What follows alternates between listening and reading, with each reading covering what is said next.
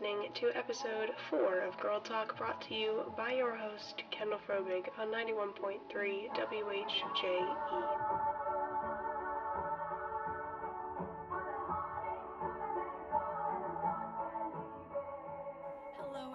And welcome back to Girl Talk with 91.3 WHJE. I'm your host, Kendall Frobig. Before we do get started, I do want to just acknowledge the elephant in the room. I have a cold. I know. I am so sorry for the way that my voice is sounding. It fades in and out and it cracks, and I hope we can move past it together and just forget about it. I'm hoping to get over the cold in the next couple of days, but it just has been a lingering thing and I wanted to acknowledge it because I know it must sound terrible. So yeah, we're just gonna get right into it, but before we do, I do want to do my usual station plug. Molly Kosiba, our website manager, has been doing so much amazing work to our station, making so many changes to the website, and I highly encourage you to go look at it. I know I say this every week and it's just sounding like a broken record at this point, but I need you guys to check it out. There is some seriously awesome content on there. We've installed a new blog feature which allows you to read blog posts from our station members and staff members about the work that they're producing. And you might even go check out the blog and see that there's a new show that you might like a little bit better than mine, one that you want to listen to instead. There's a vast amount of podcast work and live show work that you could listen to if you listen to our station live at 91.3 WHJE Carmel. And Molly has also put the live sports Twitter feed on the right side of the website. So if you are on the website, you can see the live updates of the game, or you can also listen to the game if listening live once again. You have political shows and crime shows and music shows that you can listen to. There is something for everyone. I highly encourage you. Go check out the website. You can even read some of our station member bios. I think almost every single member at this point has a bio uploaded to the station website. So you can read about me or you can read about one of your friends in radio. There is an endless amount of opportunity on the station website, so please go check it out. And with the recent changes being made to the website, it's important to stay connected to your favorite shows by following us on Instagram. Make sure you check out our page at Girl Talk WHJE. We have a big announcement coming in the coming weeks, so make sure to be on the lookout for that. You should also follow WHJE_radio on Instagram, and that's the station Instagram account. The station Instagram releases updates constantly about what's going on at the school and what's going on with your favorite live shows and your favorite podcasts, so make sure to stay connected. WHJE has also started doing Awareness Month, meaning each month we will have a new topic we want to keep you guys, as our listeners, informed about. The awareness themes for the month of September are childhood cancer awareness and suicide awareness. So I am doing a mini podcast alongside Will Courtney and Maylee O'Brien that focuses on childhood cancer awareness, so make sure you come back for that. This week, though, I did want to honor our Awareness Month on my show, so we are discussing support systems in lieu of Suicide Awareness Month. So I ask you guys, who do you rely on most when you're in your times of need? Who do you reach out to when you have just found out the best news? Is it someone you have known for a really long time? Maybe a new friend, parent, or sibling? Regardless of who you rely on, it is important to make sure you have someone, or better, multiple people. The group of people that I'm talking about is called your support system, or support network. As defined by Merriam-Webster Dictionary, a support network is a network of people who provide an individual with practical or emotional support. What does that really mean, though? To me, it just sounds like a bunch of words, so let's break it down. Providing an individual with support is something that can come in many different forms. It's really just a way of providing your services wherever that person may need them, whether that is around the house or hearing them out when they're down. The first kind of support one can provide is practical support. Practical support is a lot more physical than emotional. This is a form of support you provide when the person you are caring for is having a difficult time moving around, whether that is a side effect of an illness or treatment, or if it's a mental effect caused by something like depression. There are many things you can do to practically, physically support a friend or loved one in need. This starts off with basic care, such as preparing meals. There are so many things that can weaken the body. It's important to encourage loved ones in need to practice proper food safety and hygiene practices. When undergoing tough times, such as illness or times of mental health depletion, it becomes easy for your loved ones to experience changes in appetite or motivation. Another form of practical support you can provide is helping with their environment, making it a safer and more comfortable place for them to be. This can include rearranging furniture for them, cleaning with them, overall making their environment a more pleasant and comfortable place. A lot of times, practical support implies some type of helpful action, so the possibilities are really endless for the types of things you can do to help the person you care for practically. A few more examples include, but are not limited to, driving them places, carrying their books after a school injury, or helping them with their schoolwork. The idea behind practical support is that you are helping them complete physical tasks that have become too difficult to do on their own. There are many things that can cause this to be the case: injury, illness, mental health, all take a mysterious and serious toll on our minds and bodies. Sometimes it becomes too much of a tax to go about the everyday tasks that once seemed easy. The effects can take quite a toll on our emotions too. That is where your forms of emotional support come in. Sometimes the best form of support you can give may be the kind you provide unbeknownst to the receiver. It may seem obvious that people are able to benefit more from the support when they know that they are receiving it. However, Psychology Today suggests that that's not always the case, stating, "Research suggests that receiving overt support can make people feel dependent, ineffective, or indebted. All negative feelings unlikely to make someone feel confident about their ability to handle stressors." Let's break that down. Clear and prominent support can definitely come across as overbearing if not done properly. However, what Psychology Today is trying to say is that when overt support is offered, those on the receiving side of it feel as though they cannot help themselves a lot of the time. This is odd to us, though, as the ones providing the support. Why would someone feel worse after receiving support? It just does, so we have to, as the ones providing, adapt. Invisible support can come in many different forms, but really is best shown by your actions and your ability to listen to the words the person you care for is expressing. Make sure you are attentively listening to what they have to say. This is called providing reassurance. It shows you care and are listening without creating an overwhelming sense of negativity for the person being cared for. Monitor your facial expressions, make eye contact, and be sympathetic where need be. The look of someone who cares versus that of someone who does not is noticeably different. Make sure to demonstrate your care for not only the situation, but the person's feelings as well. According to research done by the University of Minnesota, individuals who received invisible support experienced decreasing amounts of frustration, anger, and stress when discussing something they wanted to change about themselves with a partner. If you want to learn more about invisible support, the study done by U of M is called Getting Under the Radar, a dyadic view of invisible support, and can be found when searched into Google. Invisible support is one of many forms of emotional support one can provide for another in times of need. Emotional support comes from a place of being genuine and encouraging. You are there to help, not control. Ask the person you care for how you can help. If they say there isn't anything you can do, ask if they're sure. Ask if they are okay, if they want to talk about whatever's going on in their life. Providing emotional support revolves a lot around making sure the person you love feels cared for. Once this person has opened up to you, maybe speak on what's troubling them, validate them or their concerns, and maybe even sometimes both. Providing emotional support is crucial in times of mental health depletion as well as illness or recovery. Emotions are something that can become just as heavy to carry as physical limitations. Our emotions are a different kind of battle we face, seeing as though most of the time we have no control over them. When one is speaking on their emotions, it is very important to avoid judgment. Someone facing a difficult situation may already face some self-judgment of their own. They don't need you, someone who is supposed to be in their corner, judging their every move as well. Oddly enough, one of the last things you should do is give advice. Unless provoked or asked for, advice tends to come across in a negative manner. Rather than jumping them with the, "well, what I would do is," notes, you should provide them with reflective questions.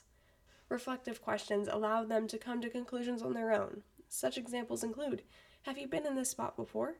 How did you help yourself then?"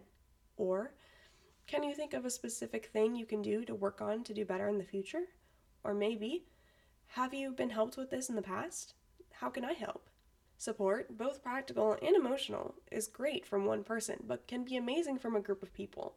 Whether you are a member of one support network or you are in need of your own, there are multiple ways to go about forming these connections that will help you develop a support network that you need. You can even look at it from different perspectives as well. From a professional standpoint, you may want to look into work colleagues that provide you with help you need to adequately perform at your job. From a scholarly point of view, you may want to look at a classmate. Regardless of your perspective, the first step is to be bold. Get out of your comfort zone. You want to make friends, form connections that allow you to become close with someone, close enough that you can create trust and dependability. A support network doesn't always work properly if its members don't trust one another. In developing trust, you allow further bonds to be made as you provide support for one another. Another good way to get started is to look at individuals in your own life already providing support for you. This may include family, close friends, and teachers. Now, I do have a personal story that relates to this exact thing. Looking at those individuals in your own life was something that I had neglected to do until yesterday, which would have been Thursday. I was finalizing the research for this and I was a little behind. I needed to start recording as soon as possible, but I was still doing research because I wanted to make sure I got all the best information for you guys here. So I was at school and I was doing some research for the podcast and I looked up the suicide hotline number because I wanted to make sure that I could include that at the end so that I could provide that for you guys if it ever comes in need. And, I looked it up on a school computer, which, as most of you may know, you should never do because it immediately gets flagged by the school's, red flag system if keywords are looked up. So later in the day, I got called down to the office and I was nervous because I didn't know what I'd done. I was afraid I was in trouble. So I was called down and I ran into my AVID teacher in the hallway, Mr. Kluver, and I saw him and I was like, "Hey, do you know what this is about?" And he said, "Yeah, I have some idea. Do you remember our conversation this morning?" And earlier that morning, I had just asked him what month it was to make sure to clarify that it was September, the Suicide Awareness Month, and then I again Googled it to make sure to solidify it so I had the correct information. And I said, "You mean our conversation about Suicide Awareness Month?" And he said, "Yeah, we're just trying to be safe." And he goes, "I'll walk down with you and get you situated with the woman you're meeting with." So we walked down to the counseling office, and I was getting increasingly anxious. My anxiety was building in my chest, and I was clearly nervous. We walked in, and the two girls at the front were so nice, and they helped me. They asked me to sign in, and Mr. Kluver, my AVID teacher, he pointed to the direction of the room that I'd be going into, and so I walked over, and there's a window there that you could poke into the room to see who all's there, and there was 6 administration members there, and oh my gosh, I got so nervous. I was like, "Mr. Kluver, this is not the right room. I'm not supposed to be in here."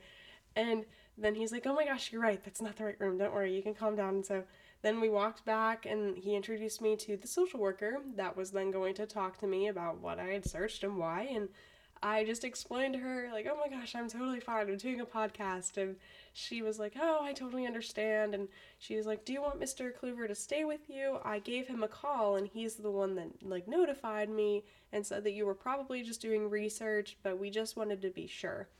And so my point in sharing this story with you, however much of a joke and how funny it may be, I wanted to share this story because it shows that you have people supporting you even when you have no idea. My teachers and that woman, Mrs. Winiger, my social worker, she supported me, and Mr. Kluver and my English teacher, who also said that's probably just research, they both supported me. So I have that group of support, that support system that I didn't even know about. So again, make sure to check your professional and social networks to see if you have people that are supporting you. And they may already be in your life without you even knowing it.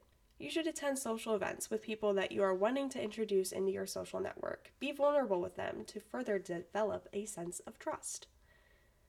Once you have established a sense of trust, make sure you maintain the relationships. Keeping in contact, check in with your support network often.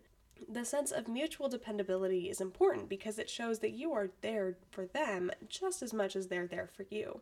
You may wonder, why does one need a support system? You might think, I've been getting along just fine without 5 or 6 people watching my every move. I don't need that. You'd be wrong in thinking that, unfortunately.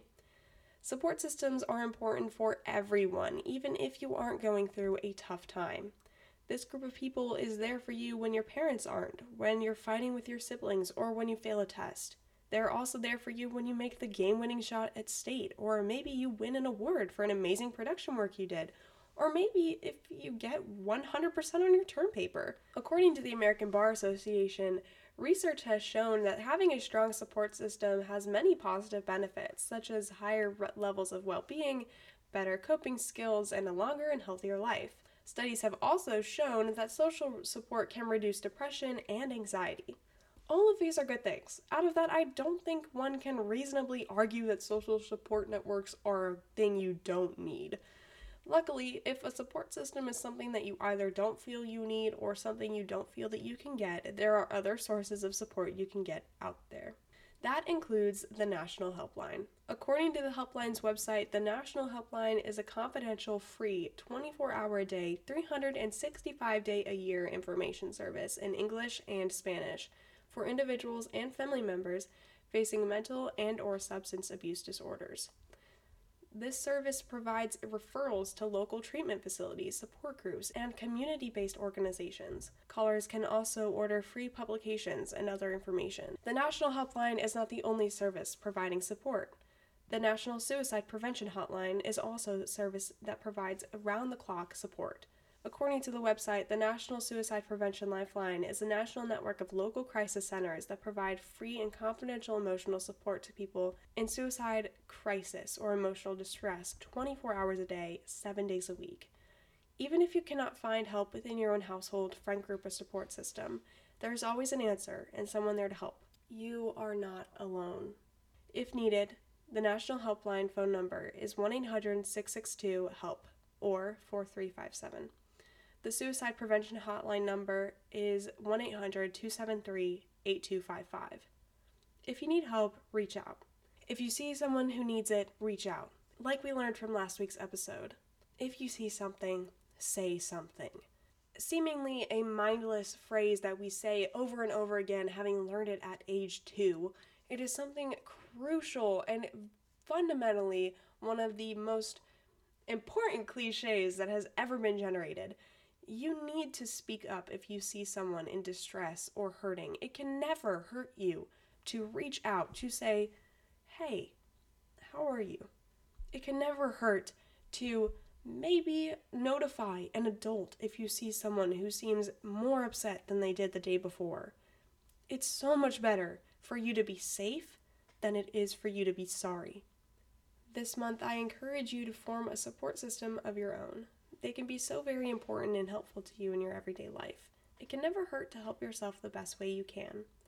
Rather than doing a question of today for today's episode, I want to hear from you guys as an audience. After I post this episode, I'm going to publish a poll on my Instagram story. It's going to ask you guys to shout out the one person that has done amazing things for you. Who is someone you look up to? Who is someone who always makes you feel loved? Who is your hero? This month and every month, really, it's important to make sure people know they're cared for. So after listening, go to @GirlTalkWHJE on Instagram and shout out that important person. Or if you'd rather shout them out with an explanation as to why you did, you can do it under today's Instagram post. Thank you for listening to this week's episode, and make sure to be on the lookout for announcements and other exciting things. Go check out the station website, WHJE.com. This has been Kendall Frobig with Girl Talk, episode 4 on 91.3 WHJE. I will see you guys next week.